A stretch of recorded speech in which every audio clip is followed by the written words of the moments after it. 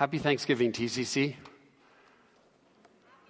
Hey, thanks. I was wondering, how are you guys doing out there? If anybody's alive, there's this whole, it's like the Red Sea right here. It's just this gap of empty chairs. Everybody's to the right and to the left.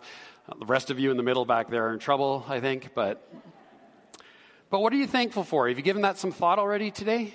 Have you been thinking about what Thanksgiving might look like for you today? And I think if we took some time to just share a little bit about what we're thankful for, we'd probably come up with some of the obvious ones, right? Our family, our jobs, our health, maybe our homes, our friends. Maybe it's because we're Canadian. You know, there's a lot of reasons why we might be thankful for today. Have you ever thought about some of the spiritual benefits for which we ought to be thankful for? Things like God's love, of course, His grace, the fact of Jesus, the Spirit that He's left with us to comfort us, to empower us, to guide us, the gifts that He's blessed us with, the spiritual gifts. These are all reasons to be thankful for this morning. And this morning, I hope that we can discover some other reasons to be thankful. We're just starting our series of studies in the book of Colossians. And just a little background to this. When I became the lead pastor here at TCC about 2.5 years ago, the sense that I felt like God was just speaking to me was make much of Jesus. And that has kind of led and kind of influenced a lot of decisions along the way, particularly when it comes to what it is that we're preaching on. And so the first was a lengthy study in the Gospel of Mark, because I felt like, well, if we're going to make much of Jesus, then we ought to discover how He lived. And then we spent the better part of last year on the Sermon on the Mount, discovering more about Jesus' teaching. And that really has led us then to this study in Colossians as well, because Colossians, Paul's writing this, and he's talking all about the importance of Jesus, about what it means to be in Christ or in Him. It's that phrase that we see over and over again. And as we've been suggesting to you over these last number of weeks now, is that we can maybe boil that all down to one simple word, the word with. Being with God, being with others, wherever we go, whatever we do. And last week, somebody had texted Pastor Adam and I, they had written with on a whole bunch of sticky notes and just stuck them up in all these different places in their home, and then took pictures of each of these places and texted us the pictures. I thought that was a great idea. And so if you want to take a picture of with somewhere, hashtag with or something like that, and tag the church, and we'd love to kind of follow along with that. But even, I don't know if you can really see this or if you've taken time to even look at this image, but this was Pastor Adam's creative work, and it was just this sense of that wherever we go. And so think about the pictures that you see behind there, from the hockey rink or the sports arena in some way, to the classroom, to the commute to work, maybe being downtown at work or in the office setting or having a meal somewhere, that wherever we go throughout the day, God is with us. And Pastor Adam laid a foundation for us last week, and he just introduced us to the book of Colossians by looking at the first two verses. And what we've discovered so far, again, and we'll probably say some of these things over and over again until we really kind of know that we're settled in and got this truth, is that this church in Colossae was a young church. And that maybe in some ways it was struggling in its faith. It was no doubt facing some challenges. And so Paul is writing to them really to reassure them, to resource them in some way, give them some real practical truths that they could kind of hang their hat on, to encourage them in their daily Christian walk. And I think sometimes when we come to the Bible, we look at this and we think this is like this ancient book, and we forget that these are real letters written to real people at a real place in time with real issues to address. And so Paul had a very specific purpose in writing this letter to the Colossians. And really the only difference between them and us is that we're separated by time and space. And these words still speak to us. Excuse me. And these words, I believe, are timeless. And so they are relevant to us because they are written also to us. And even our circumstances may not be all that different because it appears that there were some challenges that they were facing to their newfound faith. Just like we may experience some challenges to what is known as just kind of a historic Orthodox Christian faith. Even the term evangelical has fallen on hard times in recent years, and maybe even for some good reason. But let's not forget that the reason we are called an evangelical Christian is because we believe in the essence of the gospel. We believe that Jesus Christ lived, died, and rose again. And it is that salvation comes by grace through faith in the finished work of Jesus. That the Bible is really the ultimate spiritual authority to which we give ourselves to. Those are good things to give ourselves to, and yet some of those good things are under attack. And so in a similar way, we believe that there is much for us when we study this letter. And I think one of the things we have to be cautious about is that we can sometimes miss the big picture when we begin to study it in these bite-sized chunks. And so my challenge to you right up front as we get into this series, I want to give you some homework, and you may not like this, but bear with me because I think you'll see in the long run some good benefit from this. Because when you get a letter, think about it this way, when you receive a letter or maybe an email, you don't just sit down and maybe read the first few sentences and then put it away and then come back to the next day and read the next few sentences or the next few paragraphs. No, you will sit down and you will read it from the top to the bottom, from the beginning to the end, so that you know what the full message is all about. And so here is something when we talk about the practice of Scripture or reading Scripture that I want to give to you. And this is the challenge to you. You don't have to email me and tell me that you're going to do it. Maybe you can tell a friend or hold each other accountable. And it's simply this. Commit to reading through the letter, all 4 chapters of Colossians, once a week. Okay? So maybe you just set aside Sunday afternoon. This is going to be my thing. It'll probably only take you 10 to 15 minutes to read through. But read it through, first verse to last verse of chapter 4, and just familiarize yourself with this letter instead of just coming and looking at these bite chunks. Because what will happen over time is once we get into chapter 2 or we're in the middle of chapter 3, you'll be like, well, I've read this already 6 or 7 or 8 times. Okay? So that's the homework, is to commit to that at least once a week. Now, if you're following in the reading plan that we suggest that we might read the Scriptures in community, tomorrow you read Colossians chapter 1 and Tuesday chapter 2 all the way through till Thursday, and you'll read through all 4 chapters. But don't do that apart from maybe sitting down and reading the whole thing.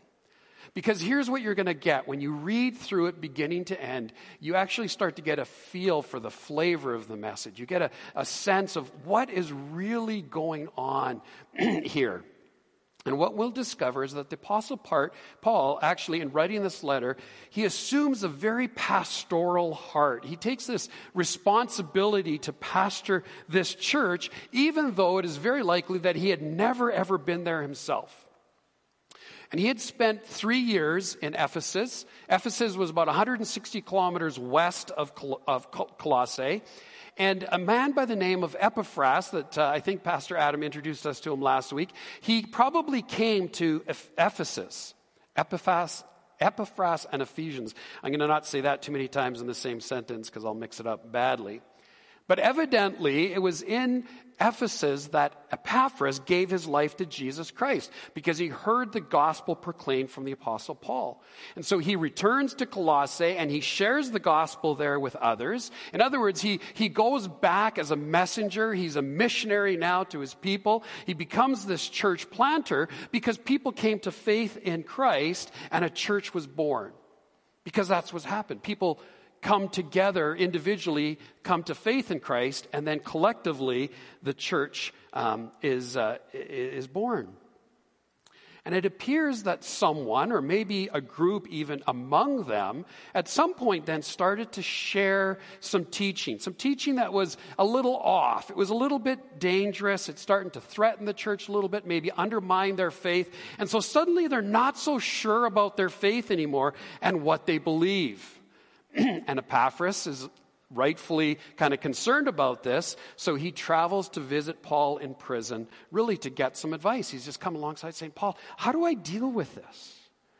And then Paul wrote this letter, and he sends it with a guy named Tychicus and Onesimus. Chapters 4, you can read, verse 7 through 9. This will then make sense when he says, Tychicus will tell you all the news about me. So he's going to send a verbal report in addition to this letter. And he says this, he says, he is a dear brother, a faithful minister, and fellow servant in the Lord. So he commends this person to him. He says, you can trust him. He says, I'm sending him to you for the express purpose that you may know about our circumstances and that he may encourage your heart. I'm looking after you, he says. And he is coming with Onesimus, our faithful and dear brother, who is one of you, and they will tell you everything that is happening here. And so that's when you read the whole letter in context, you start to see these clues and how this letter was transmitted and even what Paul wrote. And what's so clear throughout this letter is that Paul wants to encourage, because he's an encourager at heart. And so he gives thanks for what Christ has done in the lives of the Colossian believers. He knows that they've become a little uncertain of their faith and that their stability or their foundation in Christ is being threatened. And so he wants to ground them in their faith. But before dealing with any of these issues, he begins with thanksgiving, as he so often does in so many of his letters. And I find this remarkable, is that when you think about it, he's writing from a Roman prison. And even there in prison, he is overflowing with thanksgiving. You see, a grateful heart is never dependent on our circumstances. When our focus is on what God has done and on what he is doing in our lives and in the lives of others, we'll always have reason to be thankful, no matter what is going on around us. Because if all we do is give thanks, say, for our job, and certainly we should be thankful for that, but then what are we thankful for when we lose that job? Right? If we're only thankful for our health, what do we then have to be thankful for when we don't have our health? So we always can come back to being thankful for what God has done and what he's doing in our lives and in the lives of others, and then we will have every reason in the world to be thankful. And what I've discovered, and Pastor Adam and I were even talking about this week, is it's like each verse or each word is carefully constructed, that Paul was a master at that. And so none of these words are throwaway, and you could spend a lot of time looking at sometimes each individual word or phrase, because every one of them is rich and meaningful. And I want to just spend some time on this very opening phrase, we always thank God. We always thank God. And so it's interesting, we refer so much that this is a letter that Paul wrote to the Colossian church. So why is he saying we, or who is the we? Well, from last week we discovered in verse 1 that Paul included Timothy in the writing of this letter. And it's very likely that Timothy was kind of Paul's secretary. Maybe Paul was dictating this and Timothy was writing this down for him. And you can almost imagine this going on a little bit, like he's saying, okay, I thank God. No. We thank God. We always thank God. And they go back and forth. And then maybe even Timothy says, no, well, don't you want to say this? And Paul says, yeah, I do. That resonates with my spirit. That seems like that's how we need to put that. And then at the very end of the letter, he adds this phrase. He says, this greeting I'm writing in my own hand. It's like a way to authenticate the letter. But Paul honors Timothy by including him here right at the very beginning. And he says, it's not just me thanking God for you. It's we. We always thank God. Always, constantly, continually. It answers the question for each of us. When should we be thankful? Only on Thanksgiving? No. Always, constantly. We always thank God. So being thankful is just an expression of gratitude and appreciation. And we always thank God. Notice that he directs his thanksgiving to God, not to anyone in particular, but to God himself. Because Paul understands that God alone is really worthy of our thanksgiving. He's worthy of all of our praise, all of the glory. He's then the object of our thanksgiving. And he alone is responsible for any spiritual growth, as we will soon see. And so he says, we always thank God. We always thank God. Basically, he says, when we pray for you, we pray with thanksgiving. And friends, take this away from this right here, that our prayers should always be saturated with gratitude. Paul knew nothing of prayer without thanksgiving. In fact, one commentator wrote, he says, prayer without thanksgiving is like a bird without wings. It's a very picturesque thought. And so when we think about even the practice of prayer, when we think about engaging in conversation with God, it should be part of our practice that when we pray, we always think of thanksgiving. And here's a little thing to tuck away. Maybe you want to try this and say, you know what, when I sit down to pray, and you're like, I don't really know what to pray for. Well, you can start with thanksgiving. And start with maybe making a list of committing 5 to 10 things every day that you're thankful for. And just think about how that might reorientate your perspective. Maybe you're struggling at work or you're struggling with a boss and you just kind of think, I don't know how I can do this, but God, I thank you for my boss. And you do that again the next day and another day. And bit by bit, our perspective changes.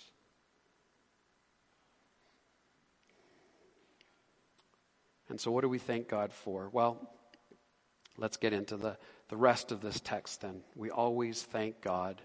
And Paul, I believe here, is thankful for 3 things. The first, I'm putting under the headings, he's thankful for the work of God. For the work of God.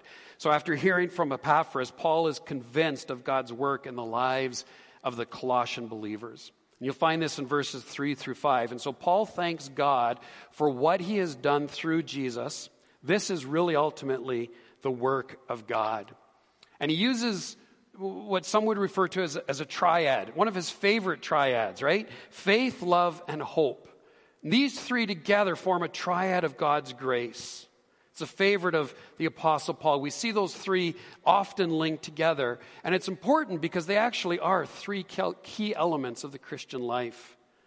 And they together really form a basic but complete description of a follower of Jesus. You see, the presence of faith and love and hope is evidence of God's work in the heart and soul of a person. And none of these are actually natural. They're spiritual and supernatural. We're not capable of developing this on our own. And so he begins with faith.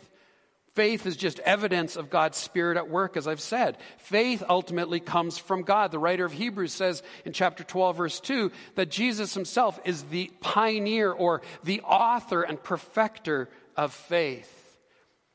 And so Paul says here that their faith is specifically in Jesus Christ or in Christ Jesus.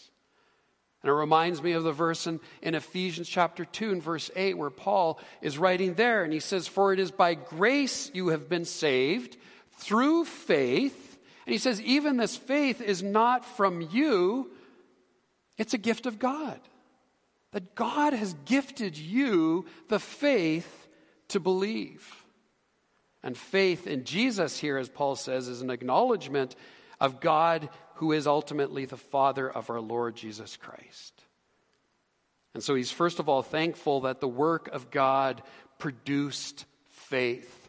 And secondly, he's thankful that the work of God in the church in Colossae produced love.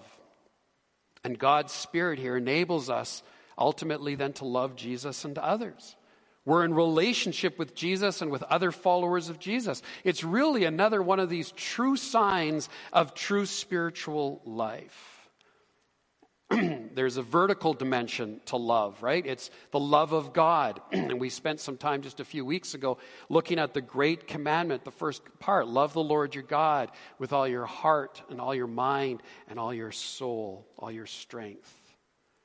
But there's also a horizontal dimension to that, loving others as yourself. And here specifically, Paul says, the love you have for all God's people. Notice how he says all God's people.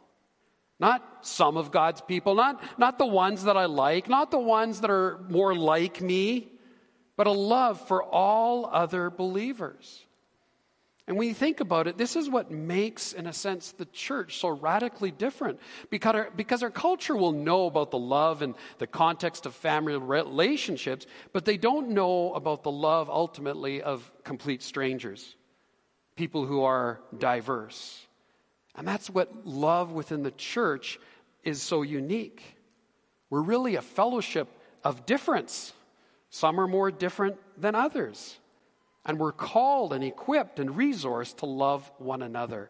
And love brings together people of different national and cultural backgrounds into a fellowship. And this family is born, and we become brothers and sisters in Christ. And he says love for all God's people, or some translations even use the word saints that Pastor Adam alluded to last week. You see, we have saints in our church. Your saints. We have young saints and we have old saints. And our vision for TCC really is to be an intergenerational church. Not that we're separating the families out there at the back and you can kind of have your area, but there's a richness when we're worshiping and we hear a baby crying, right? We care for one another. We love all the saints. And the source of this love is not something we conjure up ourselves, but it's found in God. Because it's God who gives us the ability to love one another. 1 John 4 verse 7 says, "Dear friends, let us love one another, for love comes from," I can't even test you, it's up there on the screen, from God. Right? Everyone who loves has been born of God and knows God. You know, 1 Corinthians 13, there's the love passage. And we're probably most familiar with it in the context of a marriage, of a wedding ceremony. And it makes for, good content for a sermon at a wedding. But that's not how Paul ever intended that passage to be applied. It's right in the context of the church. In chapter 12, it's all about the gifts and the unity in their midst of their diversity. And therefore, we need to love one another. And then chapter 14 gets on into worship and how the church conducts itself. And the definition of love there is in the context of church. I mean, I don't know if I should do this, but I'm going to do it. 1 Corinthians 13, right? Because maybe we've lost this. But think about this not in terms of your spouse, if you're married, but think about this, the person sitting behind you or in front of you. Love is patient. Love is kind. It does not envy. It does not boast. It is not proud. It does not dishonor others. It is not self-seeking. It is not easily angered. It keeps no record of wrongs. Love does not delight in evil, but rejoices with the truth. Listen to this, friends. Love always protects, always trusts, always hopes, always perseveres. Friends, is love really that important? I think the Apostle Paul would say yes, absolutely. 1 John 4:12, no one has ever seen God, but if we love one another, God lives in us, and his love is made complete in us. You think about it, God is invisible. That's what he's saying, right? No one has ever seen God. But he becomes visible when we love. Isn't that what John is writing about? John 13, verse 35, by this everyone will know that you are my disciples if you what? Love one another. And friends, this love for one another is supernatural. It's a gift that God gives to us when we come to faith in Jesus. It unites us with other believers, and we thank God for it because it's a beautiful thing. And it's what made that early church so attractive. It wasn't their programs or their music or their lights or anything. It wasn't even their preaching, if you can imagine that. But it was how a group of diverse people could sit down at a table and love and care for each other. That's what sets us apart.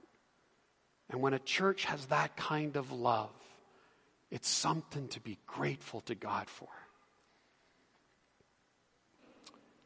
The last one is hope. This is part of the work of God still. And I love how Paul puts this in verse 5. He says, that faith and love that we just talked about, that spring from the hope stored up for you in heaven. It's a great word picture, right? Faith and love springing up from this hope. In other words, hope is the source or the motivation for the faith and love that I just talked about. Or you might want to think about it this way. Faith and love are actually a consequence of this hope. And it's this hope that strengthens our faith in Jesus and deepens our love for others. And the hope to which Paul is referring to here is really the hope of heaven. Because from Paul's perspective, hope has to always do with this ultimate future reality of heaven. And the hope that he's talking about isn't something tentative. It's not some kind of, ambiguous optimism like, well, I hope it doesn't snow this week. Or I hope we have pumpkin pie for Thanksgiving dinner or with our Thanksgiving dinner. Right? Now, if you've seen the pie sitting on the counter, right? Now it's no more just an optimism. Now it's a sure and confident hope. And that's how the New Testament defines hope. A confident expectation and assurance of the many blessings that ultimately await the believer in the world to come. And Paul is reminding his readers, or I really should say listeners, because they would have heard this letter read to them. And then ultimately he reminds us, friends, that there is a glorious future that Christ has established in the heavenly realms that is far beyond our imagination, and it's certainly far beyond this earthly existence. I mean, let's face it, this is pretty good. Life is good sometimes, a lot of times. We have very enjoyable experiences. But spoiler alert, it will be much better. It will be much, much better. This is not what we were created for. This that we experience is really just temporary. We're just passing through. This is ultimately not our final home.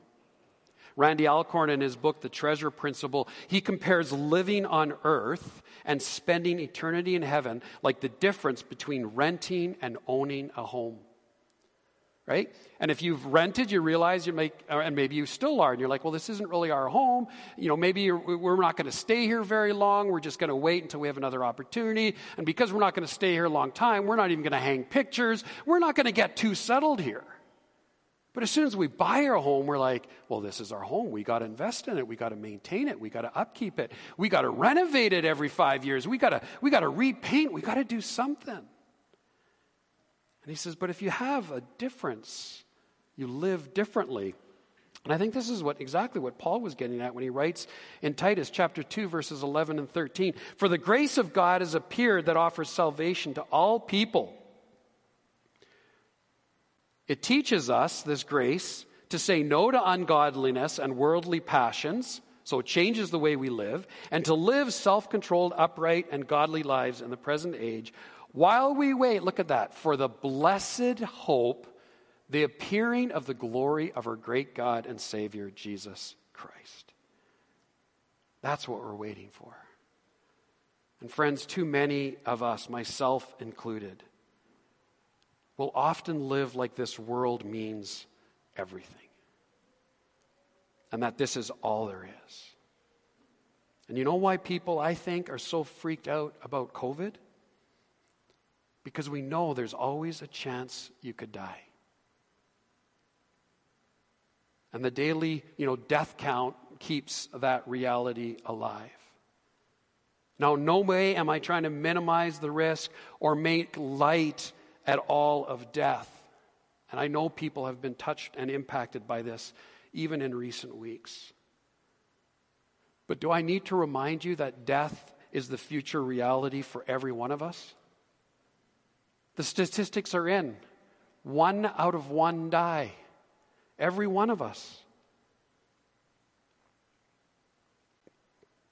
But having an assurance that there is more, that there is life after the grave, makes all of the difference. And that's why the Apostle Paul could write to the Thessalonians. He says, we do not grieve like the rest of mankind who have no, do you know the verse? Have no hope. And if you've ever been to a memorial service where there is no hope, you know how deep that despair is. And we're all aware of grief and sadness. We had 3 memorial services in the span of 9 days in September. But what marked each one of those services was that they were marked by the hope of heaven. Now, in no way does that remove the grief that these families and we feel when we think of the loss that we've experienced. But Paul is telling us again, friends, hope is not some abstract thing. It's not wishful thinking. It's a certain future reality. And I think we need to live in thanksgiving for that hope. Because it'll change the way we live. And so Paul gave God thanks for the faith and love and hope of these Colossian believers. And friends, I just want to say this. I know I'm already worried about going long, but you need to know that we, as a staff,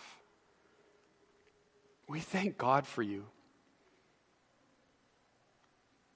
We thank God for your faith and for your love and for your hope. I probably don't tell you this enough, but I love you and I give God thanks for you.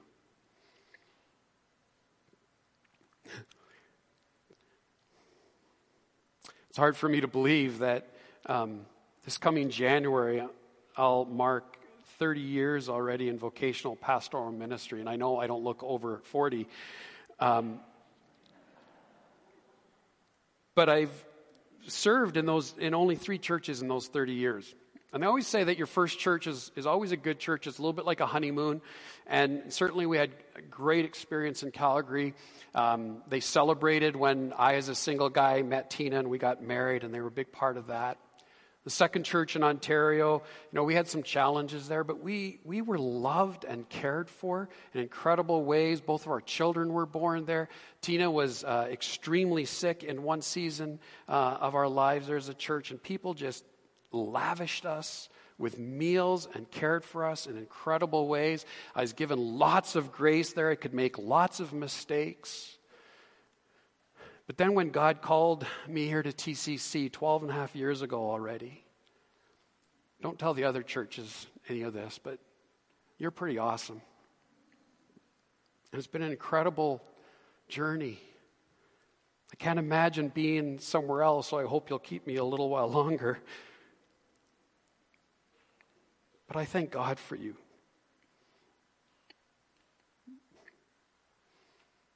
Just evidenced in so many ways. Your generosity, your investment in heavenly treasures, you just get it. You understand that, there's a lot of things that we can disagree about, but we don't need to, major on those minor things. We need to be about the essentials. And you've heard me say this, especially if you've come to a membership class, right? In essentials, unity, and non-essentials, liberty or freedom to think differently and have different thoughts about things, but in all things, charity. It's the love that I talked about earlier. So friends, today or tomorrow, when you gather around the table and you're about to embark on a major carb load, can you begin by thanking God for the work that He has done in your life and in the life of others around you? Thank Him for the gifts of faith and love and hope that are all yours, all ours, because of what He has done. And friends, our prayer needs to be so saturated with thanksgiving always. And so Paul is thankful for the work of God and for the growth of God's kingdom. Let me just touch on these quickly. Because just as the gospel came to them, Epaphras, had shared it with them, as I said at the beginning. And so the gospel is really spreading throughout the whole world, and God's kingdom is growing, and Paul gives them this global perspective. And I think it's something that we need to be thankful for as well this morning. Because after all, we're recipients of that gospel message ourselves. Somebody had shared the gospel with somebody who shared it with somebody who ultimately shared it with us and enabled us to put our faith in Jesus Christ because of that stirring of God's Spirit in our lives. And Paul was probably using a little hyperbole here because the gospel had not yet impacted the whole world, but it certainly was well on its way when he says in verse 6, in the same way the gospel is bearing fruit and growing throughout the whole world, just as it has been doing among you since the day you heard it and truly understood God's grace. And man, there's already a lot there, and I'm not going to take that much time to unpack it, but listen to this.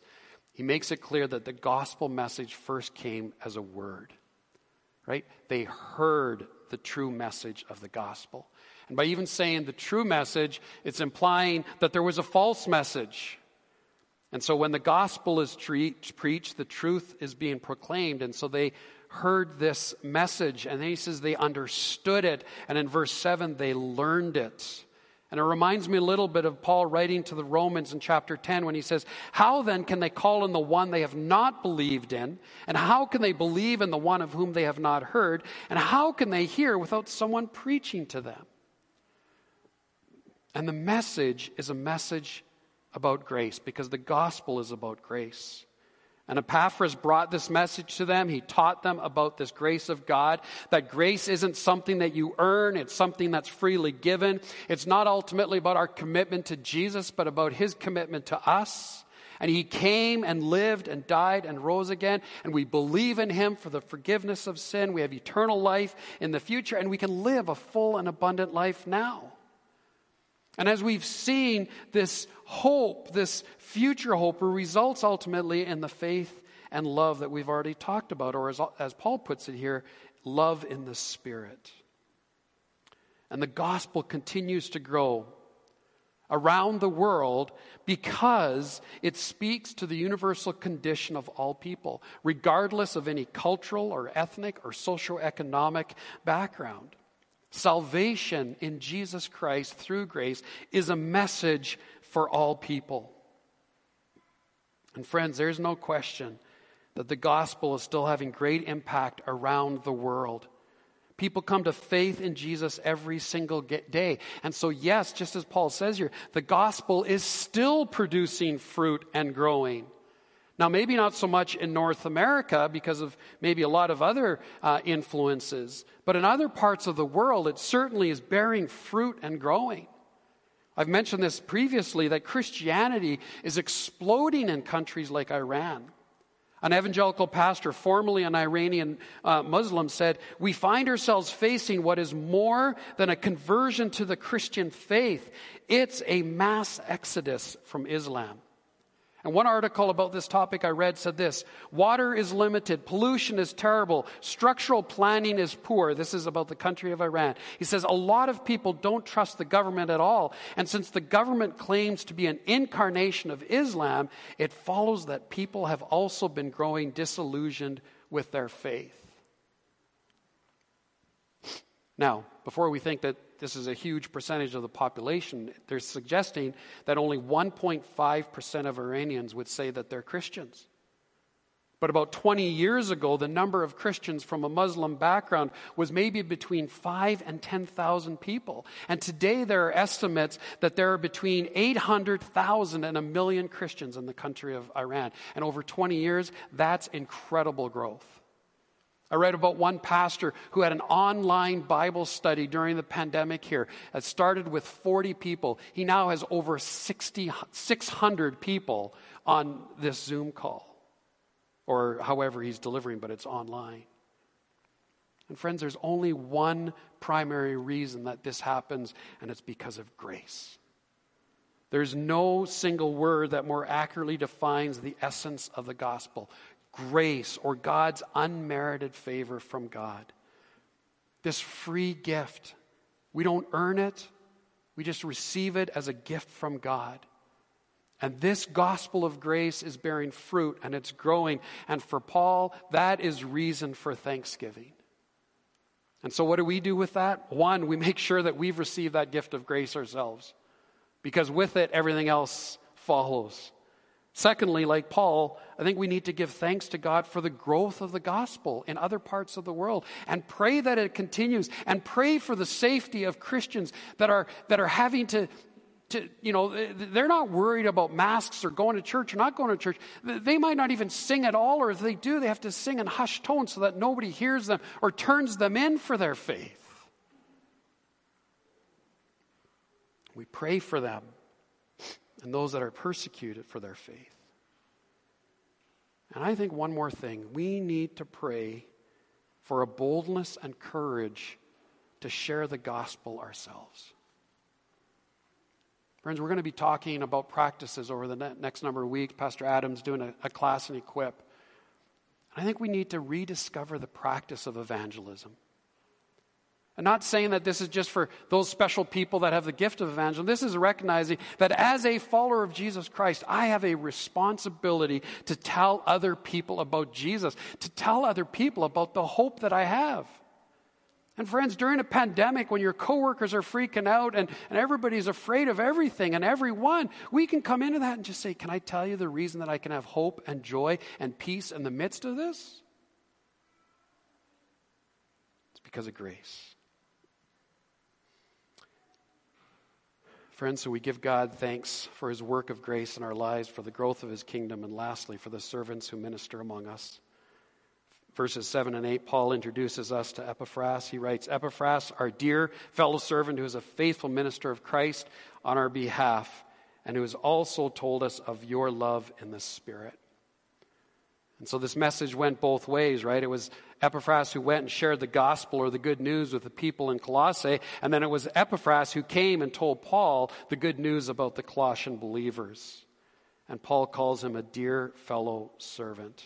Because from Paul's perspective, since they shared the same faith and the same message, they were colleagues, even though they never served together at the church. And this must have been a huge encouragement to Epaphras. And I think his comments underscore here how much Paul values Epaphras. He's thankful for his ministry. He's thankful for his fellowship. He's thankful for his partnership. Friends, as much as I say I give thanks always to God for you, and I love you, and I thank you, I have to say thanks to our staff. Because even on my worst days, they put up with me. They often will hold my hands when I feel a little helpless myself. They've been incredible during this season. I would not have survived the last 18 months, and I mean that honestly, without our staff. Ann and Marnie, Adam, Quinn, Jenna, Jenny, Tina, Sean. You guys probably never meet Sean, but you know what? He's the one here Saturday night faithfully setting up these chairs, keeping them 6 feet apart so that you can be safe. Join me in giving God thanks for them.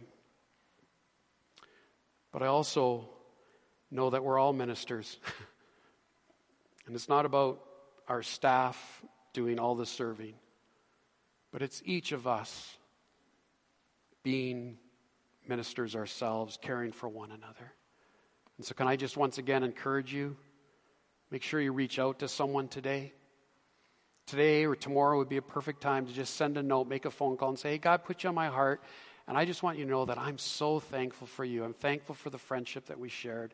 I'm thankful for the times we spent in the kitchen in the past, and I'm praying that we can do that again someday. I'm thankful that we served in children's ministry together, and I'm praying and hopeful that someday we'll be able to do that again. I miss being with you because you meant the world to me. You encouraged me. Friends, we can do that. Send a note of thanks.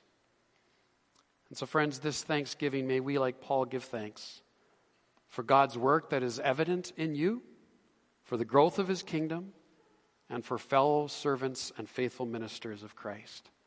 Friends, we do indeed have much to be thankful for on this Thanksgiving Sunday.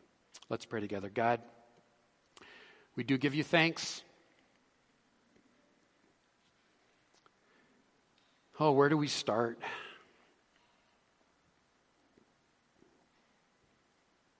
Lord, I give you thanks for this church. Not a perfect church.